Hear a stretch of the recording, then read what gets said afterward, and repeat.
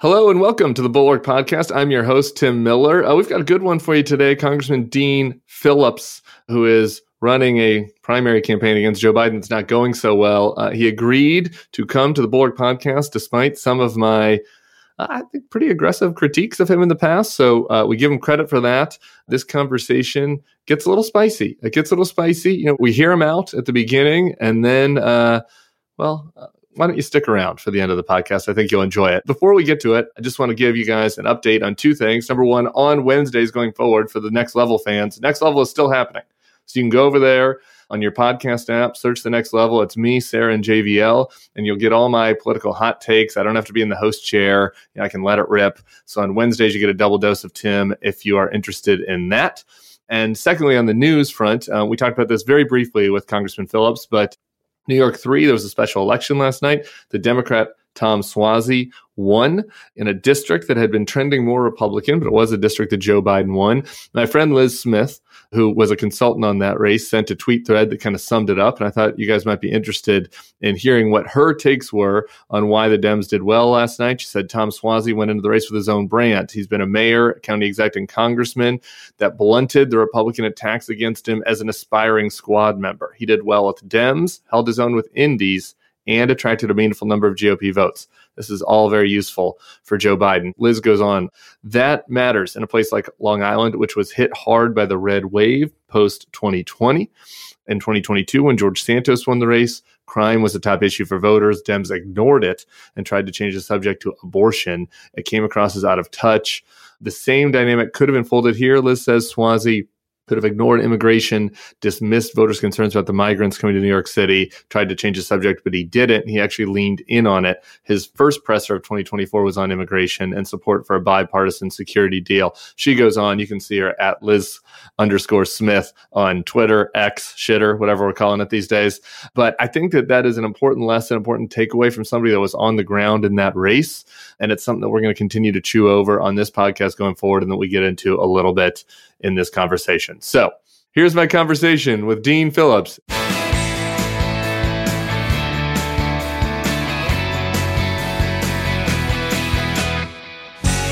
Congressman Dean Phillips, welcome to the pod. Good to be with you, Tim. Thank you for doing this. I have had some spicy takes about your campaign strategy over the last few months and your posture towards Biden, so I really genuinely appreciate you coming on here to hash those disagreements out. But before we did that, I thought we'd start with just a little bit of news and learning a little bit more about you first, if that works. Perfect. Unless you want to argue right away. No, I like to ease on into arguments. Okay.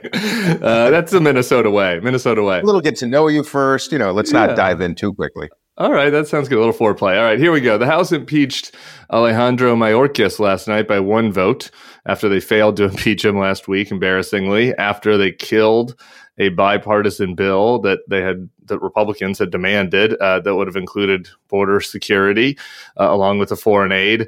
What does kind of that series of events with your old colleagues in the House GOP tell you about the state of the party over there? Well, first of all, Tim, it's a failure of both parties because my party has failed to recognize something that has been a human crisis, a national security crisis, and now even a constitutional crisis for some time. And of course, on the other side of the aisle, the GOP, there is no incentive to solve problems. I hope we can talk about that a little bit. In the absence of an incentive to actually solve a problem, you're not going to see Congress change. And I think that is one of the great challenges of this day and age. That's what happened. There was a bipartisan bill, could have been, should have been at least a step in the right direction. And, you saw what happened. And impeaching Mayorkas does absolutely nothing. I think it's a travesty. I think it's absurd. Ultimately, the buck stops with the president. And that's true whether he or she's a Democrat or Republican. This is something that should be a priority. And I'm utterly disappointed. Frankly, in my colleagues on both sides of the aisle, it's a lack of leadership. And that's why we find ourselves in this predicament. What is the Democratic failure on this in your estimation? Tim, when I was sworn in 2019, I took my first trip to the southern border. I was shocked. I went back again the following year. This has been an issue, by the way, for decades. It precedes Trump and Biden. It is a massive failure. Over the coming months, probably more like years, we're going to see waves of migration around the world because of famine, because of war. I think climate is going to change in parts of the world where it's going to force people to leave. And we're just completely ill-prepared. To see human beings in cages was appalling. To see our POEs, our points of entry, so poorly designed, so archaic based on the volume. And then our ridiculous asylum policy that is essentially the magnet that is bringing the waves of migrants right now in a very disorganized and a manner that I think is not becoming of our country and certainly of those who seek to become Americans. So that's the problem. And I think President Biden should have taken this more seriously, more quickly. And I think it is a failure of leadership over many, many years, not just his. Yeah, and I think that's a good point, going back many, many years. And I think going all the way back to, the days when I was a Republican, when I was one of the compassionate conservatives, if you remember those. Way back when. Obama and Boehner tried to come to a deal on this, right? And at that time, the Democrats' demands, in my view, were pretty reasonable because I supported them then as a Republican, right? That we have to have some kind of, pathway to citizenship, that we have to deal with the Dreamers. Right. And, the Democrats were always the ones that said, we'll meet you halfway on border security and some of these other reforms, as long as you have the pathway to citizenship part of it. And Republicans never would do it, right? The far right of the Republican caucus never would do it. Right. Then Trump gets in there and he builds 1/10 of his wall. That was his main campaign promise. And now we get in. And I think that there's something to be said for Biden's, maybe delay in dealing with this for sure over the first couple of years of the administration. But now, once again, it's the Democrats that are saying, we're going to come to the table and the Republicans aren't going to do it. So, at some point, isn't it incumbent? Don't the Democrats need a negotiating partner here? Well, I would argue still the executive branch has authority that has been unexecuted is the truth. Tim, it is a national security issue, period. We spend almost $1 trillion a year on national defense, ostensibly national defense. And I believe deeply in asylum. I believe deeply in refugee compassion. I believe deeply in a nation of immigrants. But any reasonable person, any common sense perspective would argue that when you are allowing thousands of people to come across per day without vetting, not all of them encountered, it's a problem. I do believe the executive branch has missed opportunities to act more quickly. That's what Trump tried to do. I didn't think the policy was a sound one, but at least he did recognize it.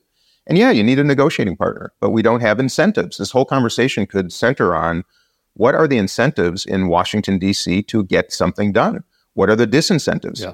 The same is true with our two leading candidates at the top of the ticket on both sides. What are the incentives in politics these days? They are perverse. They're grotesque. They're working against most Americans. And here we're finding it once again. And the rest of the world is looking at us wondering if democracy, at least as practiced in the United States of America and most of the free world, if it is suitable for this day and age. And I want to demonstrate that it is. But absent leadership on both sides that prioritize problem solving, Tim, we're going to be in the same circumstance. And now we've got the budget issue coming back. We've been pushing this can down the road now for months and months and months. And here we're coming up on March again without any resolution and facing another shutdown. And it's appalling and disappointing. And frankly, again, it's a failure of leadership. Even if you love someone, they're not getting the job done. It's a failure of leadership. One more congressional item, then we'll kind of get to the presidential. Mm-hmm. These issues didn't need to be related. Republicans made them be related with the foreign aid issue, with the immigration. This would have been like you guys during the Trump years saying that we need Medicare for all in order to do some Donald Trump priority. They're separate issues, but they've now been disaggregated. The Senate passed aid for Ukraine, Taiwan, and Israel. Now it's going to the House. I just want to play really quick. Here's what President Biden called on the Republicans to do last night. I want to get your reaction. And I say to the House members, House Republicans, you got to decide. Are you going to stand up for freedom? Or are you going to side with terror and tyranny? You're going to stand with Ukraine? You're going to stand with Putin? Will we stand with America or with Trump? Republicans and Democrats in the Senate came together to send a message of unity to the world. It's time for the House Republicans to do the same thing. To pass this bill immediately, to stand for decency, stand for democracy, to stand up to a so-called leader hell-bent on weakening American security. And I mean it sincerely. History is watching. History is watching. Congressman? I think what's really going on here, Tim, is people increasingly appalled by the fact that we are now a nation with $34 trillion in federal debt. Our debt service now probably going to approach $1 trillion a year. And here we are about to share, and I think it is important we do so, by the way, $95 billion in foreign aid to Taiwan, Israel, Ukraine, and also for humanitarian assistance. That turns out to be about $270 per every single American, man, woman, child in this country. And when you've got people sleeping in our streets, when you have people, kids going to school hungry, when you have people burdened with extraordinary amounts of educational debt, medical debt, can't find housing, inflation of fuel and food, I can understand why people, especially representatives of people, are concerned about how much we are exporting relative to our dollars and our support, and how little, frankly, we are supporting Americans. I don't think that's incongruent with anyone's basic principles. With all that said, can we and should we be doing both? Yeah, we should. And I think that this aid bill, while hard to palate, is something terribly important. I think what the president said is true. Now, do I think we could have prevented some of the reasons for this aid? Yes, I do. And that's another, frankly, failure of leadership. Which aid do you think we could have prevented? I think the war in Ukraine absolutely could have been prevented. And I do think the United States could have played a more significant role going all the way back to 2014, Tim, when Putin took Crimea with impunity. And same with the Middle East. You know, we've had... on the neocon side, we should have been tougher. Obama should have been tougher on Putin during his first incursion. That's what you're saying. Tough can be exhibited kinetically. It can be done diplomatically. It can also be done with allies and foreign aid. And frankly, the fact that diplomacy failed is, to me, the most grotesque part of this whole story. And the same is true in the Middle East, you know, for 75 years. By the way, Joe Biden has been in Washington for 50 years, 2/3 of the life of the state of Israel. Through that entire half century, it is the same cycle of despair, same cycle of bloodshed. Do I think that the United States can and must do better relative to peace and preventing war? Yeah, I do. But neither here nor there. Here we are. And yes, we should support Ukraine. We should support Israel. We should support Taiwan. And we should support humanitarian aid. Decoupling that from the border security bill in this day and age, the only thing that can get through is things that have sweeteners for everybody, which is a shame. I think we should have single issue bills that are clean and crisp and understandable. Americans can opine as well. We're not in that circumstance. And the fact of the matter is, yes, it's all politics. And I would argue that Donald Trump, in some ways, has more influence right now in the United States Congress than the sitting president of the United States. That's pretty apparent based on the actions of too many who have become just sycophants for someone who I think is awfully dangerous. I think the president is correct. We have to do it. I think you might be a little bit overstating the power of the United States presidency to stop bad things from happening everywhere. And we had a genocidal maniac president in Russia, but I think that transitions us a little bit into where I wanted to go next, which was, that's the job you want. And so setting aside your critiques of Trump and Biden and their age, which are well taken, I'd love to hear just a clean pitch for Dean Phillips. Why you? Why do you want to be president? What would be the top things you'd want to take on? No, thanks, Tim. Let me go backwards and I'll bring you to today. That starts with my life story. I lost my father in Vietnam. He was a soldier, U.S. Army soldier, a captain. Earned an ROTC scholarship to go to college because he could not afford it. Grew up very poor in Minnesota. My grandma, I was a single mother, raised two boys, my uncle and my dad. And he was killed in action in July of '69, just a few days after the moon landing. I was 6 months old. My mom was 24, widowed. We had nowhere to go. And we lived with my great-grandparents for 3 years.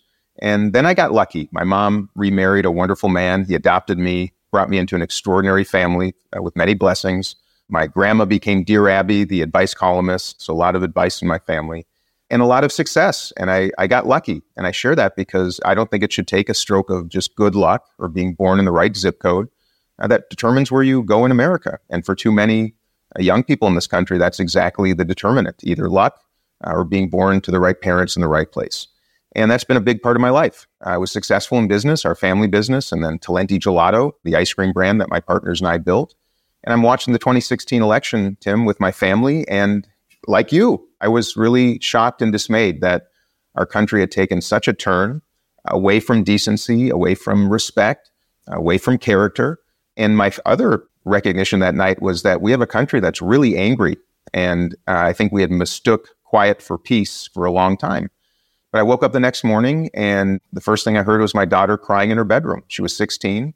She had just overcome Hodgkin's lymphoma. She's a gay woman. I didn't know that when she was 16. And I looked in her eyes and I saw fear, Tim, that I just had never seen before in my children's eyes. And it jarred me. And I sat at the breakfast table and I promised my two daughters I would do something. And I decided to run for Congress. And that was because of Donald Trump. And I flipped a district that had not elected a Democrat since 1958, beat a four-term Republican incumbent who had won by 14 points, beat him by 12. It was a 26-point swing in just 2 years. So that's what inspired me to get off the couch, if you will, and participate in democracy because I had taken it for granted. Of course, I get to Washington. I discover an unmitigated but totally solvable mess with the right leadership. The organizational design, social design of Congress is the atmosphere in Congress, I should say, is just woefully broken, but it's all a human institution that can be fixed. I joined the Modernization Committee. Now I'm the ranking member of the Middle East Subcommittee on Foreign Affairs. I was elected to House Democratic leadership. And I was in the House chamber on January 6th and trapped with my colleagues for 20 minutes. We thought that was the last 20 minutes of our lives. I was with Liz Cheney later that day in the safe room after we left. I got out and saw her exhibit principle that I'd never seen in Congress before, Tim, pointing at the screen when Trump finally came on hours later, pointed at the screen, said, "It's because of him and we're going to hold him accountable." And you know what happened to her and the other 10 that had the audacity to protect the Constitution. 9 of the 10 never came back to Congress. And she was the third highest ranking member of the House GOP conference leadership, the most conservative member of the conference, according to the Heritage Foundation.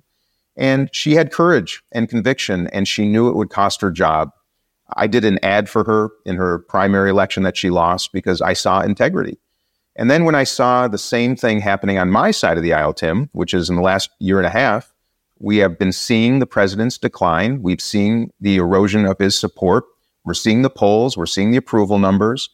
And we are seeing the fact that now, once again, the very man that inspired me in 2016 to do something is coming right back to the White House. So, Tim, for a year, I called on the president before he declared his candidacy, beginning July of 22. We're going to get here. I know what you think about Biden. I want to get there. I just want to follow up one more time. We're going to get there on Biden. I'm with you. No, so you're asking the why me. So the why me is this. I tried for a year to ask to get him to pass the torch because it was important he did so. He didn't, because I knew if he wouldn't pass the torch, there would be no competition and there would not be an alternative to Trump who's likely to win. He didn't do it. I called Whitmer. I called Pritzker. I made a public call for Harris, Newsom, any of the well-known Democrats, the rising generation, to participate. They wouldn't. And recognizing that this is a time for courage, I decided if no one else is going to do this, that I would. And in 2 weeks, I put together a presidential campaign. It was not my aspiration. It was not my intention. But just like my father gave his life to the country, just like I got off the couch in 2016 to do something, I wasn't going to sit by idly and watch a train wreck. So that's the why. I hear you. But that's a process why, though. I'm interested in your ideology. Where are you? Like, are you a Joe Biden? Are you an old Bill Clinton? Are you my man Jared Polis in Colorado, a libertarian? Tell me your ideology. Hey, so here's my take. I'm a Humphrey Democrat, and I'm a business person. I believe you can be pro-business and pro-worker at the same time. I believe in working with people. There's not a company in this entire country, Tim, that can succeed if you demean 50% of your customers. That's what every single president seems to want to do. That's what both parties do. I was the vice chair of the problem solvers in the House. I love bipartisanship. I love working with anybody who's willing to sit down and actually solve problems. That's what the presidency needs. And I'll have a bipartisan cabinet. It hasn't been done in a long, long time. I want a team of rivals. I want a youth cabinet. I want zero-based budgeting. I want the Pentagon to pass an audit for the first time. I want an international consulting firm to assess every agency and program to make recommendations, how we can save money, provide better service than we do right now, and how we actually start injecting artificial intelligence to deliver better outcomes in healthcare and government service provision and to save money, not to mention putting some parameters so we can protect ourselves for nefarious use as well. My big proposition, Tim, policy-wise, is something called American Dream accounts that would complement Social Security. Most successful anti-poverty program in world history, Social Security. It's only when you retire. I want to complement that with something in the beginning of life. My proposition is Dream accounts, $5,000 vested into an account by the U.S. federal government for every baby born in America. The money would be invested in U.S. equity markets over 18 years. Kids would get an app on their phone. They would learn entrepreneurship, financial management, investing in public school curricula. And then as an incentive to graduate high school, that money would become yours. And at the compounded interest rates of growth in our stock market over the last 30 years, that would be about $20,000 to $25,000 for every young person in America to start their careers. Down payment on a house, start a small business, have some cash to begin your life. I love that idea. And by the way, it costs $18 billion a year. compared to $95 billion for Ukraine and Israel and we don't need to downgrade the Ukraine aid. And the Ukraine aid is not cash. Okay, it's not cash. No, I know. It's not exactly an apples to apples situation here. Well, let me give you another. California spends about $16 billion a year just on incarceration. We spend $80,000 to $100,000 a year per prisoner in the United States of America. My proposition, take $5,000. We're going to save thousands of lives and livelihoods. We're going to save probably trillions of dollars in social services by simply investing upstream. So if you want to know who I am, I want to invest upstream. That means border security. That means education, healthcare, housing, and American Dream accounts. If we invest upstream, we're going to save so much downstream, Tim. That's speaking my language. Okay, though, here's the thing. In several of these answers, you talk about how we need to bring back bipartisanship. We have an absence of leadership. And isn't that what Joe Biden has done? I guess this is what I don't understand. Over the past 4 years, we've had a bipartisan CHIPS Act. We've had the first bipartisan gun bill in a generation. We had an infrastructure bill that Trump promised and didn't do. We codified gay marriage, with myself and your daughter appreciate. Yeah. People keep telling us that there are these polarized times. Everybody, including me, by the way, said when Biden came in, he was a little naive about whether these Republicans could be worked with. His theory of the case proved right. And so when you keep saying, we need to do more bipartisanship, Joe Biden's been doing that. His promise, Tim, and look, I have great respect and admiration for the president. This is not some campaign of antagonism and animosity. It's the opposite. I want to beat Donald Trump. I want to just make it really clear. I've not seen a single data point, not a single data point that would indicate that Joe Biden is going to beat Donald Trump. The fact that Donald Trump hasn't won a single election since 2016 isn't a good data point for you? Not against Joe Biden. No, it's not. And Tim, Joe Biden won by 40-some thousand votes in 2020 in a few states. You look at where he is now compared to 2020. He is underwater in every one of the battleground states. His approval numbers are the lowest in measured history. Measured history. This is before the special counsel's report, by the way. Nobody's won re-election in the 30s like he's at. He's 5 points below Trump in approvals, 9 points below Obama, 19 points below Jimmy Carter. He made a promise to repair the soul of the nation. No, it hasn't been repaired. There's been no intention to do so. Relationships with Congress? Yeah, Joe Biden had those 20-some years ago and could have leveraged them very beautifully now, but that's not the circumstance. That's why I think it's time for a new generation. That's why. What more did you want him to do over the last 4 years? Again, given the context of the Trump MAGA Republican Party, given that context, did he not exceed all expectations when it comes to bipartisanship, when it comes to actually getting things done? Shouldn't there be credit given for that? I give the president credit for navigating us out of COVID and through the post-Trump years. Yes, a lot. Right. Do I think he can serve till January of 2029 in a capacity necessary to lead the free world? No, I don't. Do I think that he has done an admirable job of trying to heal this country? No, I don't. And if you want examples of how we do that, I can give you those too. Do I think he has done a good job of building relationships with rank and file members of both the House and Senate? No, I don't. That's the truth. Do I think a new generation of leaders from Congress or from governorships around the country could be better positioned to do that? Yes, I do. Sure. And that's why most of the country is opining the same. Now, those in the Washington bubble see this very differently.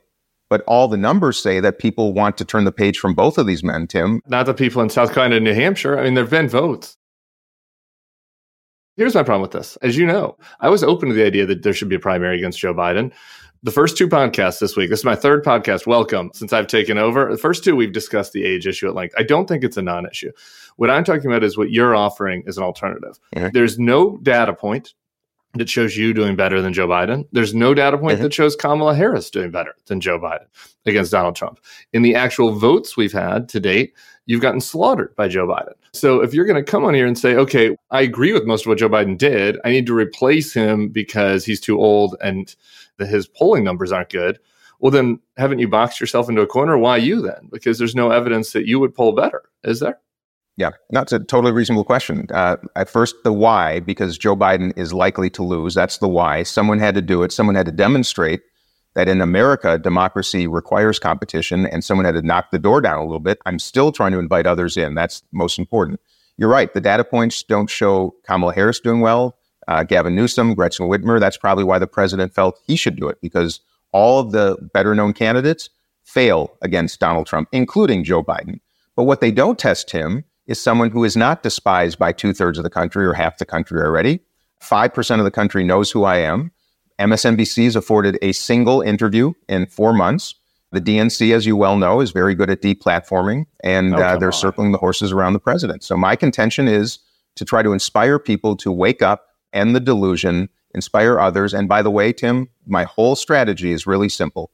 At 5% name recognition, of course, I'm going to get slaughtered in primaries, especially only when base voters show up to vote, which is another problem, a crisis of participation. I agree with that. But come June, July, I do think more of the country will know me. I think head-to-head polls will show that I would be better positioned to beat Donald Trump. It could be somebody else, Tim. We're not going to know that if we don't have a competition. But whomever is best positioned to beat Donald Trump, whomever is someone I think we should all support.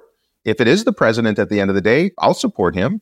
But if it's me, if it's somebody else, I think we should support them. That's the whole contention. But if you don't allow democracy to be practiced, if you suppress voters, you suppress candidates, you suppress debate, which, frankly, the Democratic Party is doing right now, I don't think that's helpful.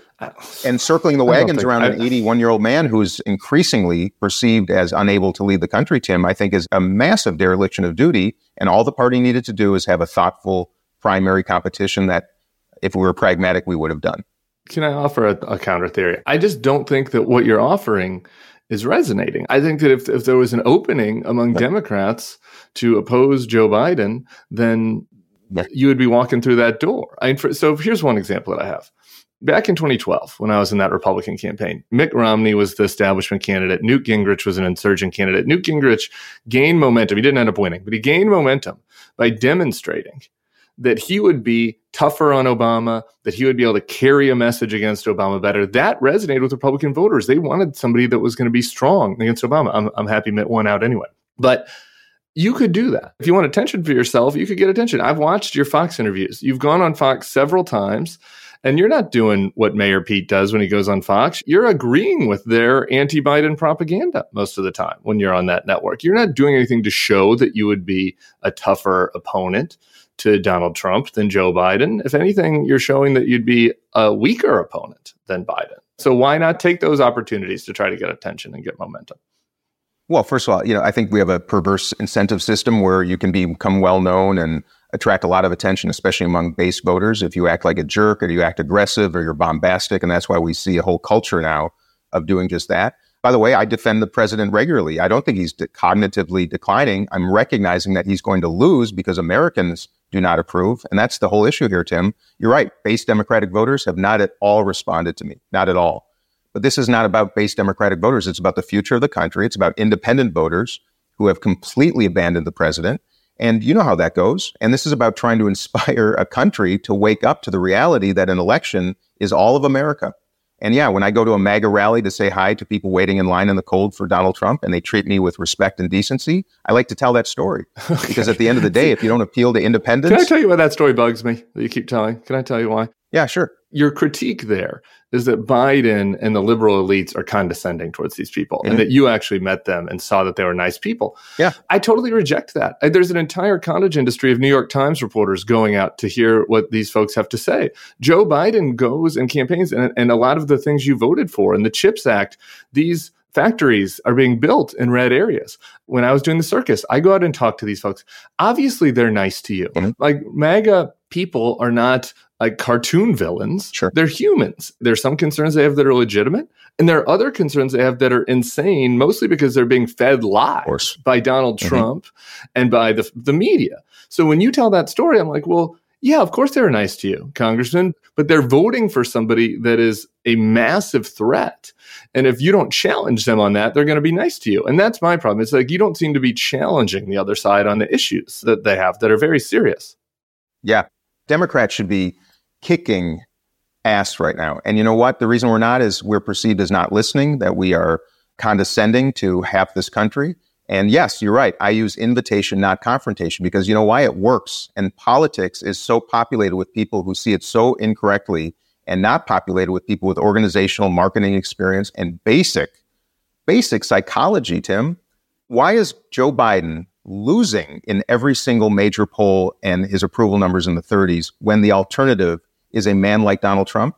I mean, how about we talk about that for a minute? We can talk about the CHIPS Act, the infrastructure bill, all the things I voted for, everything that Joe Biden did 4 years ago. That's great. It's wonderful. Is that what people really care about right now?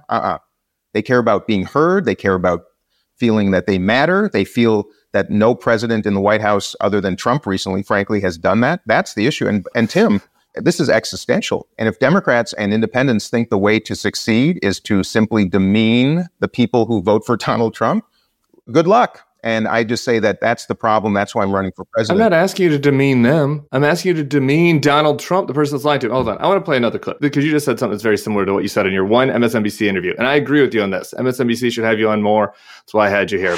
Donald Trump is listening to people. He gets it. The border chaos is absolutely front and center amongst Democrats who cannot believe that Democrats here in Washington are denying it and have been for years. Costs are out of Except they had an opportunity. They had an opportunity. In the last number of months, and hallelujah, Republicans finally, decided to bungle it. Of course. But all I'm saying is that Donald Trump is listening. Do you listen to Donald Trump? I guess is my question. Do you listen to him? Because, yeah, he's not listening. His speeches are insane. His speeches are mostly complaints about the 2020 election. And why is he winning, Tim?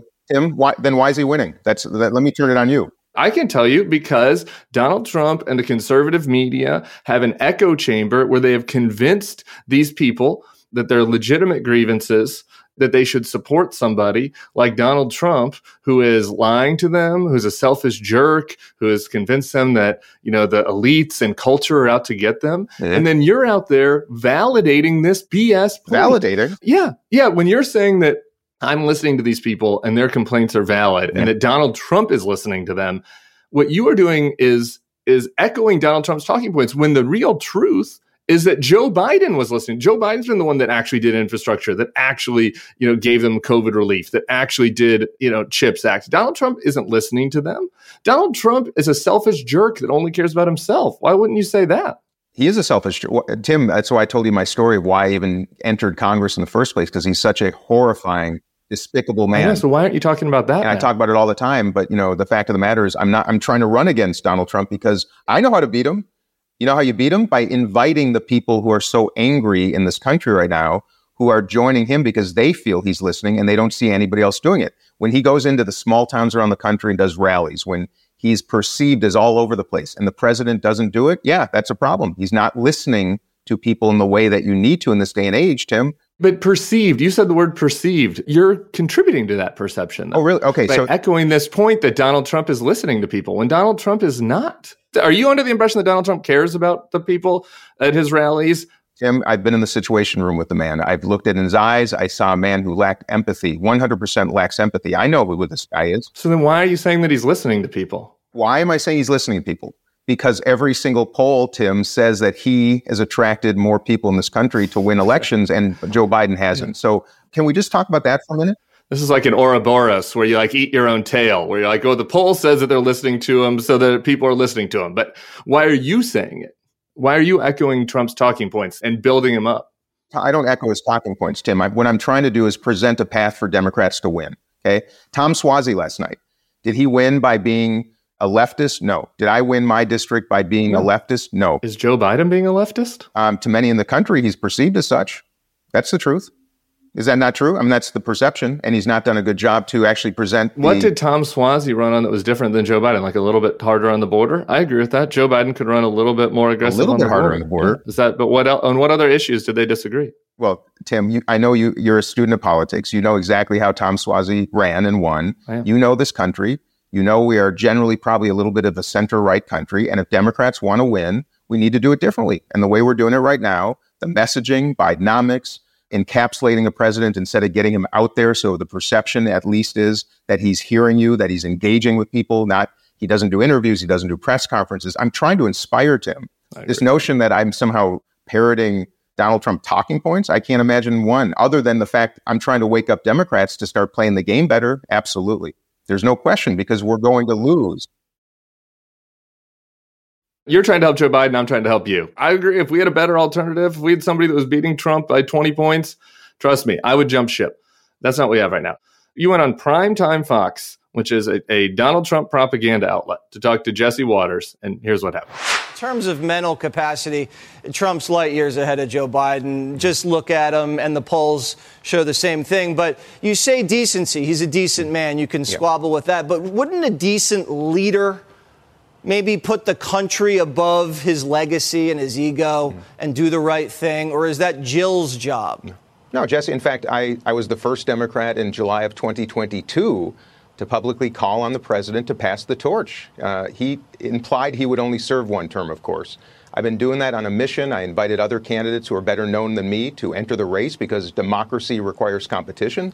The GOP has a number of candidates running right now, of course. And yes, I think he should be putting both his own legacy and the country, most importantly, ahead. And I think he's making the wrong decision for both. So when Jesse Waters says that Donald Trump is light years ahead of Joe Biden in mental capacity, you're on Primetime Fox. Why are you not trying to speak truth to the people that are watching Primetime Fox? I mean, this man confused his own ex-wife for his rape victim. In that moment, I should have pushed back. By the way, I've been on Fox a number of times, and when they say that kind of stuff, I push back and I say, I've said it a number of times. I don't see any cognitive decline. That's not the issue. The issue is the next election. I should have there. You're absolutely right. And the fact of the matter is, I wish MSNBC and outlets that are more reasonable, perhaps, as you would argue, would at least invite me on so at least I can talk policy, introduce myself. But I'll tell you, you know how it works, Tim. Fox is inviting me. News Nation is inviting me. CNN a little bit. MSNBC is not even. This is what I'm telling you. This is your opportunity on Fox, though. Now we've moved from a podcast to a coaching session. I'm giving you free coaching. Go on. Tell Jesse Waters. Say, no. You can borrow that line. You can say Donald Trump mixed up his rape victim for his ex-wife. This is your mental strength candidate? You know what, Tim, you're right.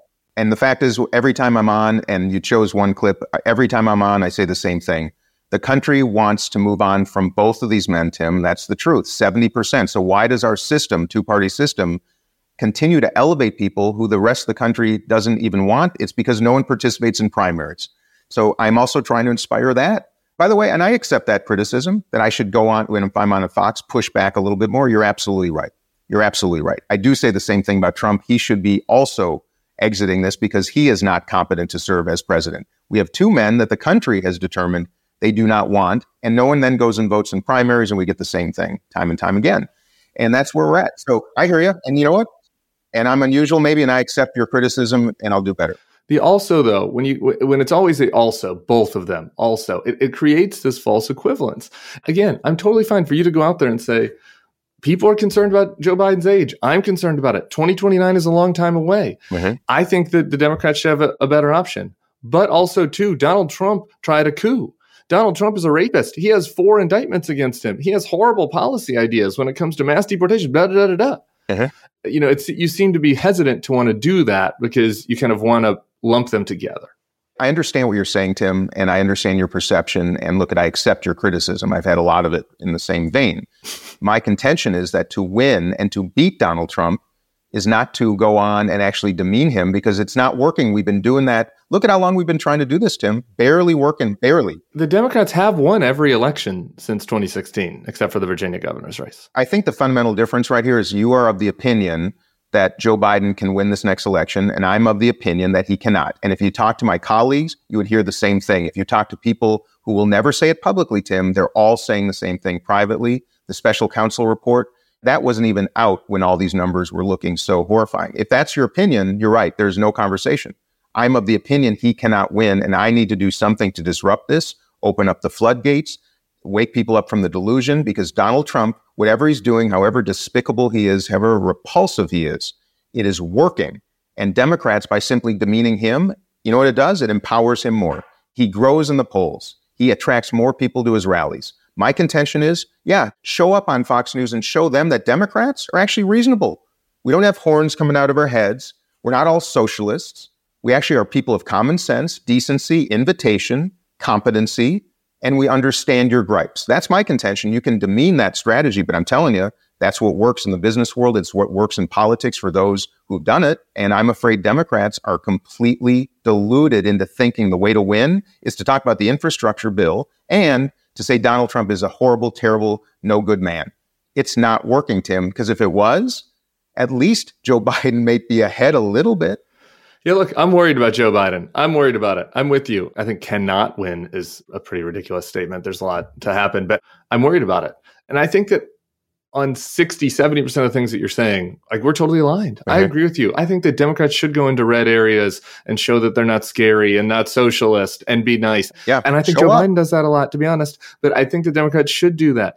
It's when you get into the process stuff that we part ways. Okay, I want to let you go, but I want to end with a fun parlor game, if that's okay. Can we do a parlor game to end? kind of. Can I just say I appreciate you and what you just said? And by the way, counsel is always helpful, and perception is reality. And at the end of the day, it would be nice to be introduced to Democrats, at least to be introduced. And that's why you're right. And I will take your counsel to heart, and I will practice it. I want you to know that. Okay, I appreciate that, Congressman. I really do. Okay. Y'all can learn. Yeah, and thank you for coming on. Honestly, you did not have to. I believe I did call you a gelato beat bleep one time on a podcast, which just came out. Sometimes I'm letting it fly.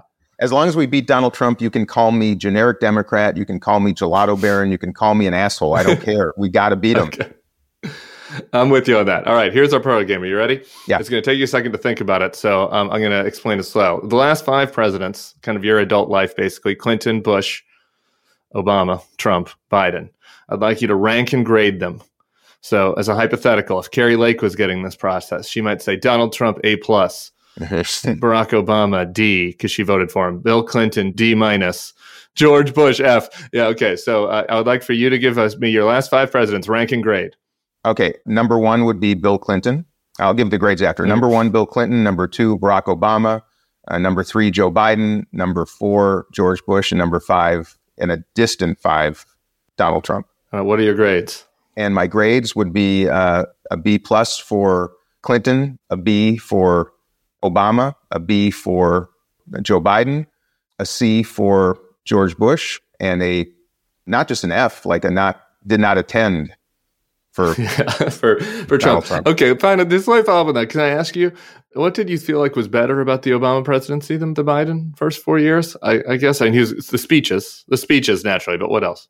Yeah, I'll tell you exactly. And Tim, I'm glad you asked that, because this is what you can't measure, and that's atmosphere and inspiration. And what he did for this country, what he did for so many of us to demonstrate that anything is possible. He brought youth, he brought energy, he brought optimism, he brought a worldview that I think opened eyes and hearts and minds. And you can't measure that, but it was an extraordinary and beautiful and I think inspirational presidency. Did he accomplish what so many of us had hoped he could? No. Had he become president maybe a little later with some executive experience first, could he have done better? I think so. But that's why I give that a B. And frankly, Biden accomplished a whole lot more, but has not been able to inspire the country to, to get back to that optimistic, hopeful, beautiful America in which people are looking to the moon and achievements in the future rather than looking behind and litigating the past and living in fear. And that has not been solved, Tim. And it's going to get worse under Trump. We know that. But Joe Biden's a good man. I don't think has the tools and capacity as an executive to lead us that way. And that's why I think Obama, he gave us a gift that was quite remarkable. That's a great way to end. I'm happy that we hashed this out and that you gave us the time. Congressman Dean Phillips. We'll keep in touch. Who knows? We'll keep talking. I love it, Tim. Hey, I admire you, and I want to have more conversation, not less, and that's my invitation to the president, too. That's what I'm asking him to do. Show up and demonstrate, and you will see the difference it makes in the electorate because they just want to be heard, and that's why I'm here. So thank you. Sounds good. Thanks, Congressman. Thanks, Tim.